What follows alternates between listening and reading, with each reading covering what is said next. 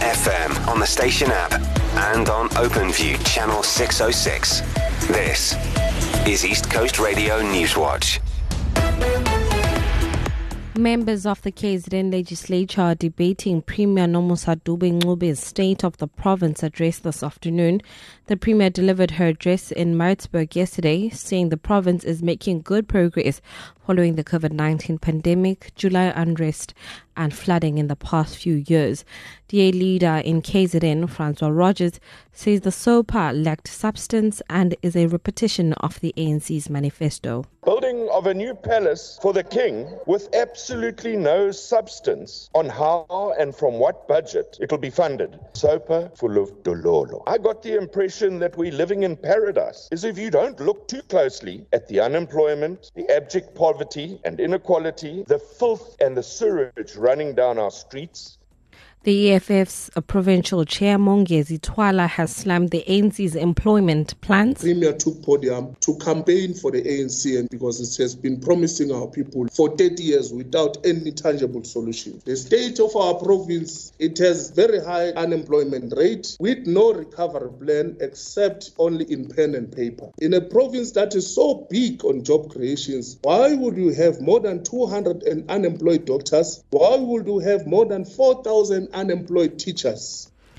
KZN Police Commissioner Nhlanhla Mkhwanazi said they are worried about the lawyers that have been hired to represent the accused in the murder case of Keenan aka Forms and Tebelo Metwani.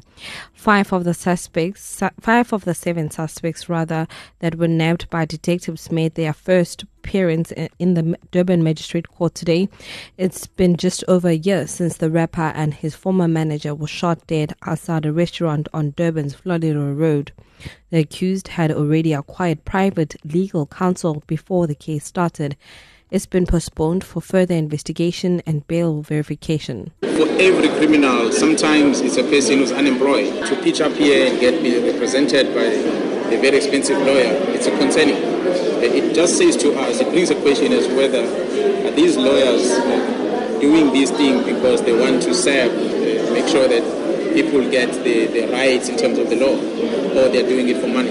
So we tend to suspect that maybe the latter could be the motive why the lawyers are doing what they're doing. But I'm not a lawyer, but it is a worry. And the ANC says it will expand on current job-creating programs should it be voted back into power following this year's general elections. That's the word from the party's Economic Transformation Subcommittee chairperson, Mamoloko Kubai. The ANC has been briefing the media on its election manifesto, which contains a promise to create 2.5 million job opportunities through various programs in government. We committed to supporting, for example, programs such as teacher assistance in schools that we started as an initiative. It started with about 500 jobs. We expanded it to 1 million, and we've been able to deliver on that. Tangible results clearly can show we've given the update on the ERP. So we are saying this area of mass employment program must be expanded to the 2.5 million by government. Durban 27, Richards Bay 29, Pietermaritzburg 28. For the Newswatch team, I'm Ganoguhle Malinga. Here's what's coming up in your sport. Rory McIlroy's laughed off suggestions he's ready for a move to live golf. Varsity College looking to make it 2 from 2 tonight in the Varsity Shield against Forte. And don't miss the Leap Day ticket special for the Dolphins T20 Challenge matches coming up.